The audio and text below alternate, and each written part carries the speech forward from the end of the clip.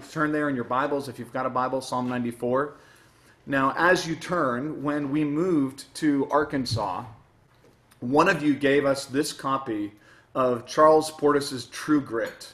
So this is not just a local classic, if you're familiar with it. It's a #1 New York Times bestseller that's been adapted twice to the screen. And I've read it once, and I'm reading it a second time with the kids. And the book's about a young Maddie Ross from Dardanelle, Arkansas. And at just 14, her father is shot by a drifter in Fort Smith. Robs him of his life, robs him of his horses, robs him of $150 in cash and 2 gold coins. And this sets young Maddie Ross on a quest to avenge her father's death.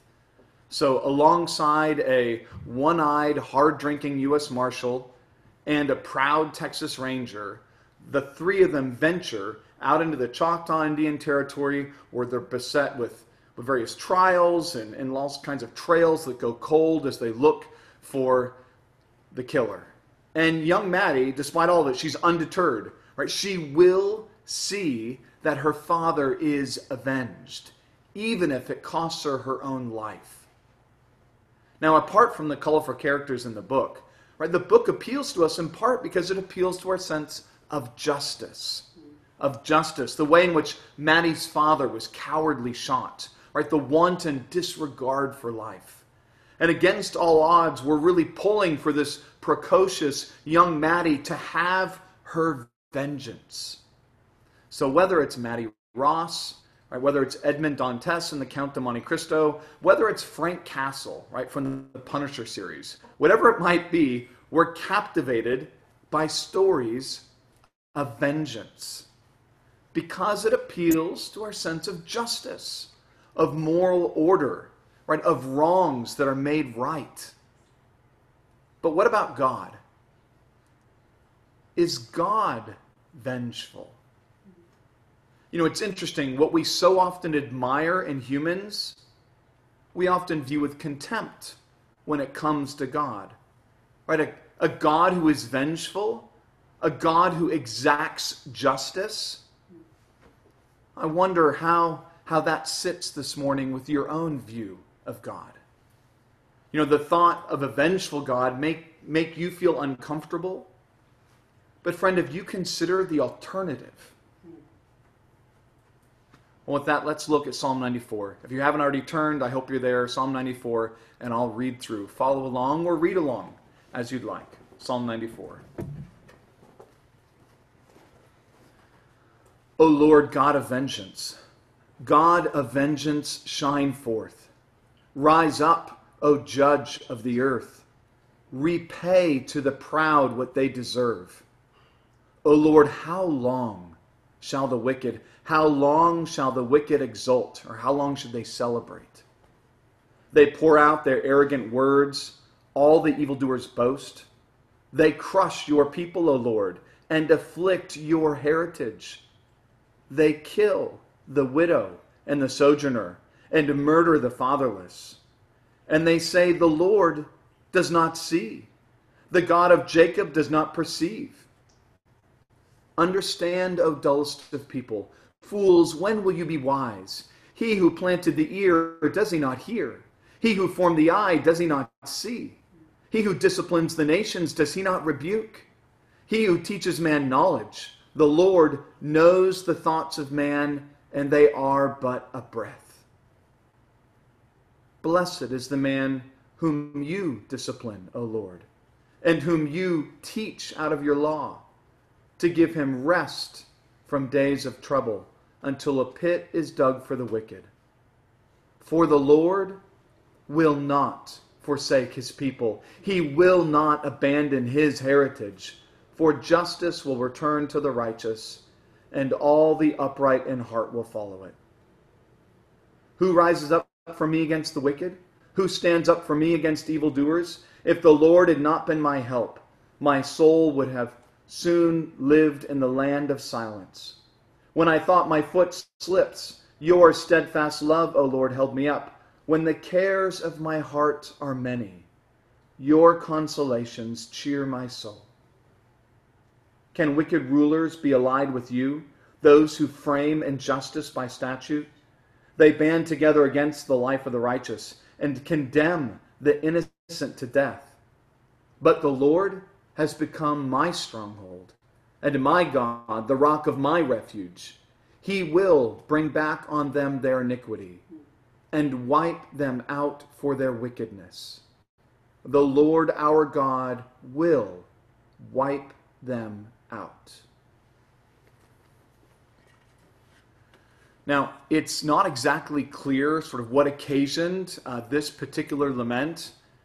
You know, we can piece together as we read through in verse 20, as you've got wicked rulers and they're oppressing God's people. Notice in verse 6, they're especially oppressing the weakest among them, right? Widows and orphans and aliens and so forth. And many are struck by the psalm because not only is it direct and unflinching in its characterization of God as a God of vengeance, but it's among the series of psalms that, as we thought about last week, are proclaiming God as king. And some might say a psalm here about vengeance and a psalm about judgment, well, it's just out of place. But friends, how do kings rule? Right? Any good king rules justly. He protects the weak while bringing the wicked to account, which is exactly what we're seeing here in this psalm. We're being shown an aspect, I think, of God's heavenly rule as king. And the simple point being made is that God will vindicate his people and annihilate his enemies. So to all who have suffered under the hands of injustice, the message of this psalm is that God is a just God. This God doesn't turn a blind eye to sin. This God doesn't just sweep sin under the rug. No, he will vindicate his people and annihilate his enemies. I think in particular the psalm's really divided up into 6 different stanzas. I think each one has something to teach us about God as we endure suffering and hardship. And the first thing we need to see is that God hears. First, God hears. We see this in verses 1 to 3. Verses 1 to 3, because notice again how the psalm opens. It opens with this guttural plea, with a cry for help. It's a prayer that God would come to his people's aid. The assumption here is again that God hears. That he hears the prayers of his people. Right? That his ears are bent toward their cries. Like any mother who knows their own child's cry. So God's own ears, they're tuned in, right? They're on high alert.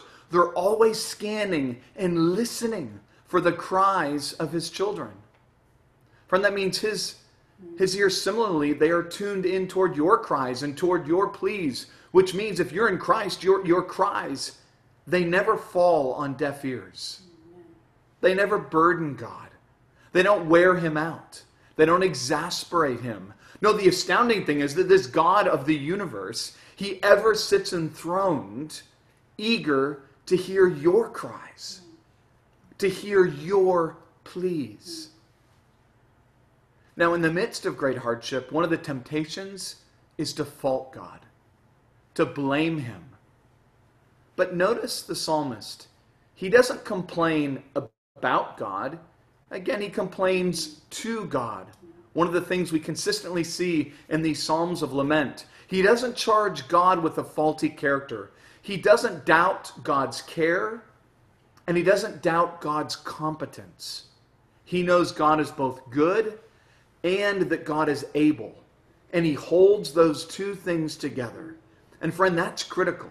Because in the midst of hardship, you too, if you're in Christ, you must know deep down in your soul that this God is good and he is able. The question of the psalmist and often of us is more one of timeliness. Right? How long, verse 3? How long will the wicked exult? How long will they celebrate? Notice the question isn't if God will act. The assumption is that he will. The question is when. When will he act? So Christian, the night may feel long, but the psalm is reminding you there is a dawn that awaits. Right? There is a new day that will come. Not if, but when. So instead of accusing him, he appeals to him. as a God of vengeance. Now, admittedly, vengeance for us often has bad connotations, as if God is vindictive, as if he's arbitrary, as if he's this sort of grudge-bearing, capricious, resentful God. And the thought of an all-powerful God nursing grudges and plotting for revenge, that's not exactly a comforting image. But friends, vengeance, it's not about petty revenge. Vengeance gets to the nature of a God who is both holy and who is both just. Vengeance is in fact a key aspect of God's own character. Deuteronomy 32:35, God declares, vengeance is mine. Vengeance and recompense, right? That's the Lord's domain. Nahum 1:2, the Lord is a jealous and avenging God. The Lord is avenging and wrathful. The Lord takes vengeance on his adversaries and keeps wrath for his enemies. But friends, notice while it's appropriate for God, this vengeance is not appropriate for individuals. Right? Romans 12:19, beloved, we read, never avenge yourselves, but leave it to the wrath of God. For it is written, quoting from Deuteronomy 32, vengeance is mine, I will repay, says the Lord. And friend, that's because, whereas revenge is an act of passion, vengeance, on the other hand, is an act of justice. So revenge, much more an act of passion. Vengeance is an act of justice. Revenge is all about self-rule, whereas vengeance rests in God's rule. Now, if you've never known great suffering, or if you think little of sin, you're going to have a hard time understanding this notion of vengeance. But for the one who truly understands suffering and knows sin, this God of vengeance is their only hope. But secondly, I want you to notice this God not only hears, but he cares. He cares. Verses 4-7. That's the second thing we see. He hears, yes, but secondly, he cares. Because notice how the psalmist appeals to God. He speaks, verse 5, of how the evildoer crushes your people and afflicts your heritage, or you can translate that, your inheritance. So right there, the psalmist is highlighting God's special relationship with his people. So Deuteronomy 4:20, reading from the CSB. But the Lord selected you, referring to the people of Israel, selected you and brought you out of Egypt's iron furnace to be a people for his own inheritance, as you are today. All right, again, appealing to the covenant relationship God has with his own. They're his chosen, such that an attack on them is in fact an attack on God himself. And then he notes, specifically verse 6, how they kill the widow and the sojourner, how they murder the fatherless. The psalmist here, notice he's getting God's attention. Not that God was unaware, we're going to see that very clearly, but he's getting God's attention not by throwing a bunch of money around. He's not trying to bribe God or cajole God into action. Instead, what is he doing? He's getting God's attention by appealing to God's own affection, to his own compassion that he naturally has for his people. He knows that God has a special care for his own, and especially the least and the highest risk of those amongst God's people. You know, when my wife, Erin, when she was a freshman in high school, she hit a rough patch, and she got mixed up with some upperclassmen on the water polo team, and we weren't dating, and I was just a puny little freshman at the time.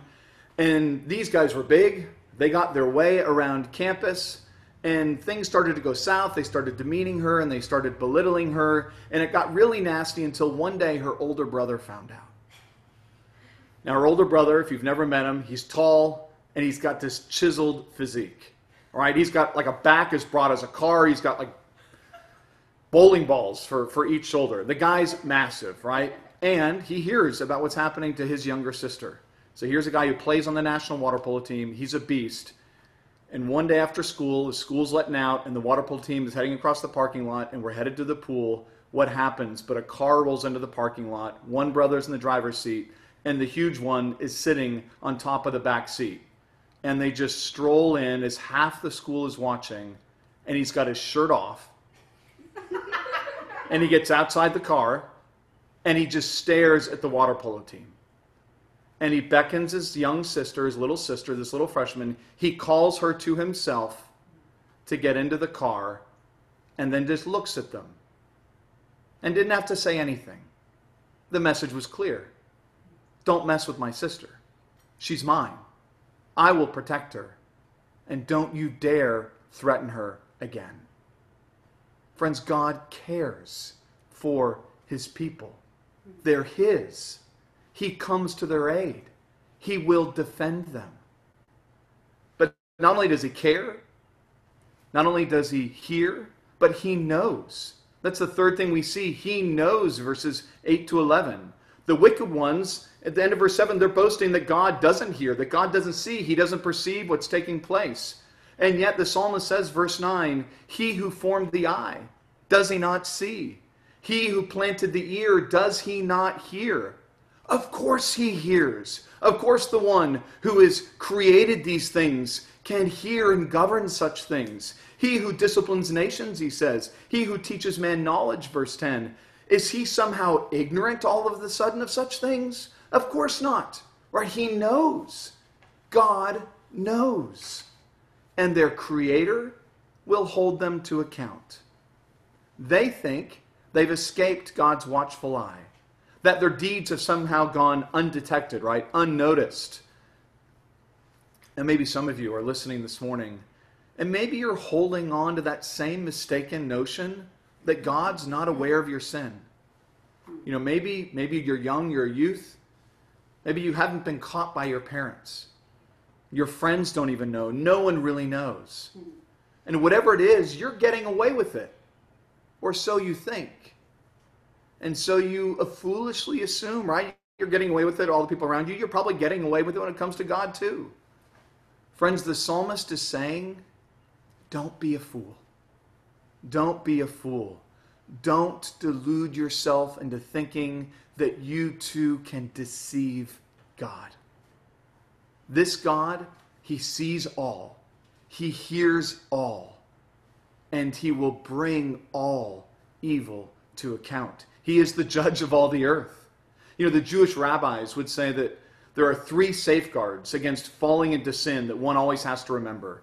First, there is an ear that hears everything. Second, there is an eye that sees everything. And third, there is a hand that writes everything into the book of knowledge, a book that will one day be opened and be read at the final judgment. This God knows. Nothing escapes him. But not only does he hear, does he care, does he know, but a fourth thing, this God, he delivers. He delivers, verses 12 through 15. And these verses really lie at the heart of the psalm. At the center of these verses is this beautiful promise in verse 14. For the Lord will not forsake his people. He will not abandon his heritage, or again, his inheritance, pointing back to the language there in verse 5. So friend, in the midst of great suffering, we're often tempted to believe that we have been forsaken by God. That somewhere along the way, God forgot about us, or maybe he abandoned us, got tired of us. He left us and he just moved on. But these verses assure us we're not forsaken. We're not abandoned. That he will come and he will deliver his people. As surely as he delivered Israel from Egypt, as surely as he delivered Daniel from the jaws of the lion, Jonah from the depths of the sea, or Peter from the Philippian jail, so this God will deliver us. He hasn't forgotten about us. He may test us, yes, he may refine us, but he hasn't abandoned us. There is a day, verse 15, where God's justice will return. Right, when the Lord himself will return on a white horse and establish justice across the earth. That day is coming. It's a future day. And until that day, the psalmist is saying we need to accept what comes as God's discipline of us. what comes is God's discipline of us. We see that in verse 12. It's not punishment, though it may feel sometimes like punishment. That's not what it is. God never punishes his people. You know, it's often hard to make sense of why the Lord allows what he allows. Right? Why does he permit what he permits into our lives? And we can get frustrated. We can think God is somehow like he's off his rocker. He doesn't understand what's taking place. And we get confused and we get frustrated. But some of you will know the great scene from that 80s movie Karate Kid. All right. You got scrawny Ralph Macchio, and he wants to learn karate. And you've got this great master sensei, right, Mr. Miyagi. And he goes over to his place to learn all the tricks and the trade of karate. He's all excited, and he goes. And what does Mr. Miyagi have him do? He has him painting stuff and waxing cars, houses and fences, wax on, wax off, sand the floor, right, paint the fence. That's what he has him do like all summer long. And finally, like the kid's fed up. He's like, I've had enough of this. I came to learn karate, and all I'm doing is being a servant and a slave to all of your needs. But of course, what he doesn't realize is that all along the way, there's been a method to Mr. Miyagi's own madness. He assumes all those tasks that he was doing all summer long, they were pointless. But Mr. Miyagi, he knew better. He knew what he was doing. All those activities, right? All the suffering under the sun, all the soreness of shoulder that he had, that was actually teaching him a kind of muscle memory. Right? Wax on, wax off. Right? Sand the floor, all those motions, the paint the fence. So what happens when they're sitting there and he blows up and Mr. Miyagi starts throwing punches at him? He knew what to do, right? You know, he does all this stuff. He knows how to deflect the punches and the kicks. I'm afraid I'm never going to hear the end of it. Somebody's going to make a meme out of that. Don't do that, please. Point being, he was instinctively prepared for all that was to follow. But he didn't see that in the midst of all the preparation. He had no idea that's what Mr. Miyagi was doing. Friends, so often that's how it is with us and God. Every trial is going to come through his hand. Every trial comes through his hand. And what we often interpret as purposelessness, what we can even interpret as punishment, is in fact God preparing us. It's in fact God teaching us. He's disciplining us. If we're patient enough to receive it, he's disciplining us until he finally delivers us. But friends, not only does he hear, does he care, does he know, does he deliver, but fifthly, he comforts, right? He comforts, verses 16 to 19. Now, of course, Christians, we're called to comfort one another in our own affliction with the comfort we ourselves have received from God, 2 Corinthians 1. Christians are to stand alongside one another, right? We bear one another up. But sometimes, sadly, that just doesn't happen. Right? The Apostle Paul himself, there toward the end of his ministry, in prison, awaiting death, noted how in 2 Timothy everyone had deserted him. Except, he said, the Lord, who stood by me and strengthened me. 2 Timothy 4:17. And it's why, as he waited for God's own deliverance of him, he asked for Timothy to what? To bring him his books and bring him his parchments, i.e. bring him the scriptures. Because Paul understood in that season, he desperately needed God's word to comfort him. And friend, if that was true for Paul, how much more is that true for us? Right? Verse 19, we read in Psalm 94, when the cares of my heart are many, your consolations cheer my soul. Notice what cheers his soul. He doesn't say some binge buying on Amazon cheers his soul. He doesn't say another swig of the bottle cheers his soul. He doesn't say aimlessly surfing on Netflix for some dumb series, right? Because you've watched absolutely everything else. Cheers up his soul. No, the comfort we desperately need is the comfort that comes exclusively through God's word. Yes, amen. So member of UBC, in this season when we can't meet, right, when it's harder to comfort one another because we can't gather together with one another, are you turning to God's word? Are those consolations cheering your soul? I mean, I'll ask you, is there a better place you really could turn? You know, if you are in question, if you wonder, my counsel to you this afternoon, go open up Psalm 119. Go take Psalm 119 this afternoon and underline every blessing that comes to the believer through God's word. And you will be astounded. And I trust it will make a difference in how you think about God's word practically in your own life. Right? Psalm 119, 23 to 24. Even though princes sit plotting against me, your servant will meditate on your statutes. Your testimonies are my delight. They are my counselors. They bring comfort. Right? When my soul melts away from sorrow, what does the psalmist say? Strengthen me according to what? To your word. Psalm 119, verse 28. This is my comfort in affliction. Okay, what is it? Right? What's the comfort in affliction? Please tell me. Money? Sex? Power? No. That your promise gives me life. Psalm 119, verse 50.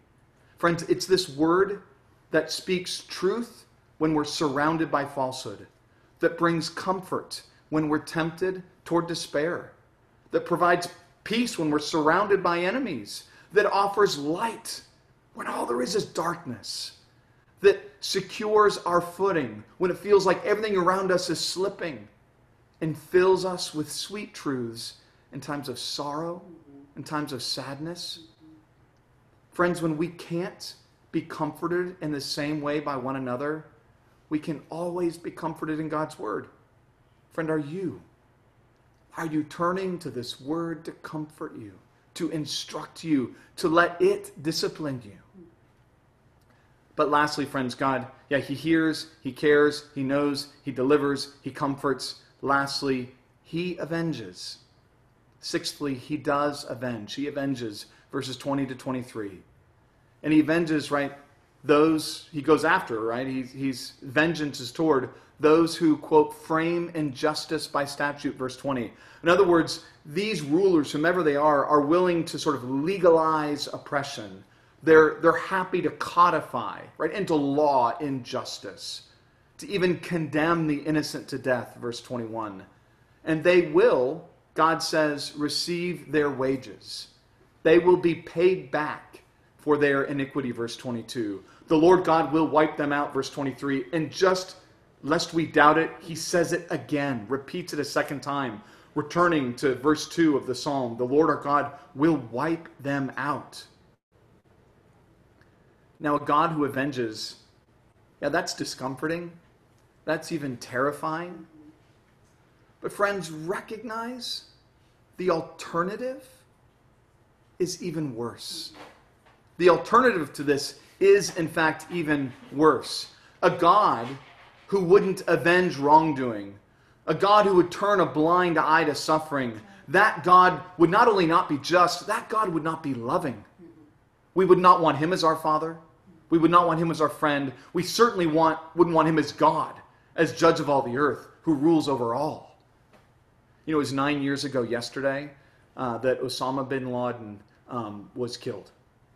When he was killed. The mastermind, right, of the 9/11 terror attacks that killed so many thousands of American souls, men and women, fathers and mothers, children, daughters, all the above.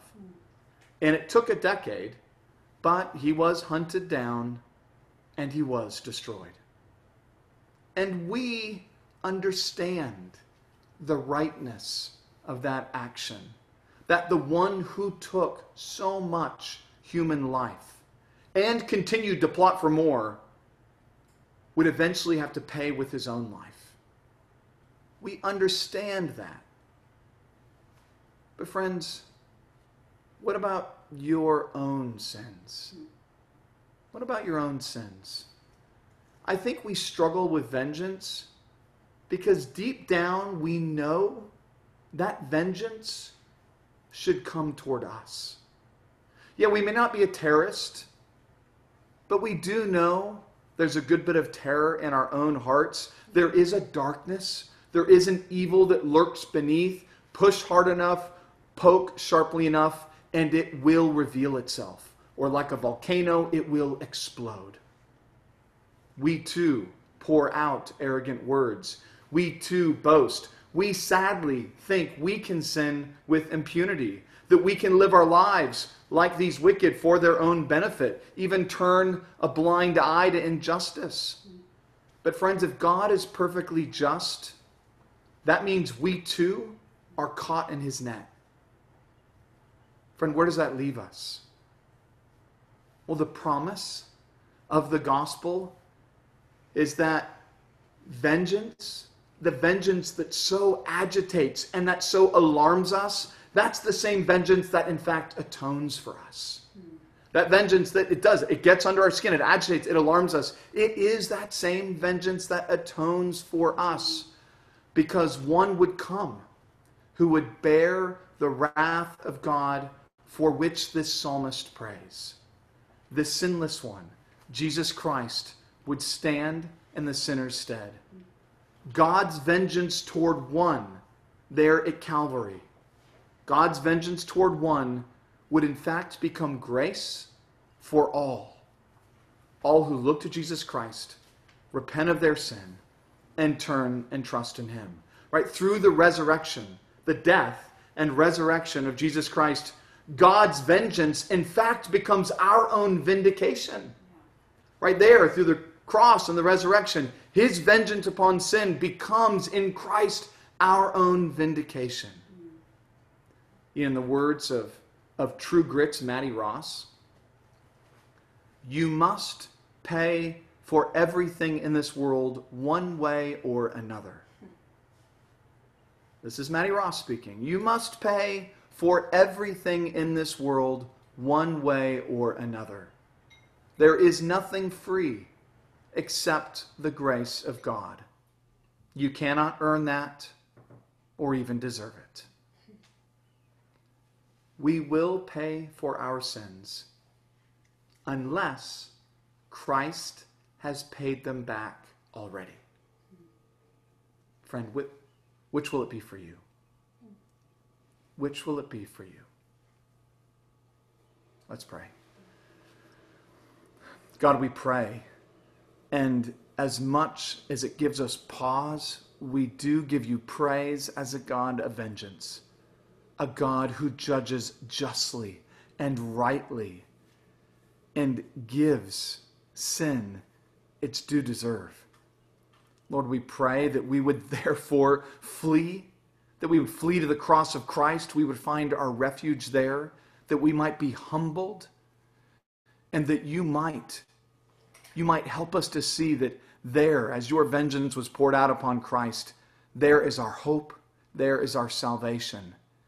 And because you are such a God, we can give up our petty vindictiveness, our own frustrations, our own scheming. Lord, we look at that in a new light, and we would trust solely in Christ, in whose name we pray.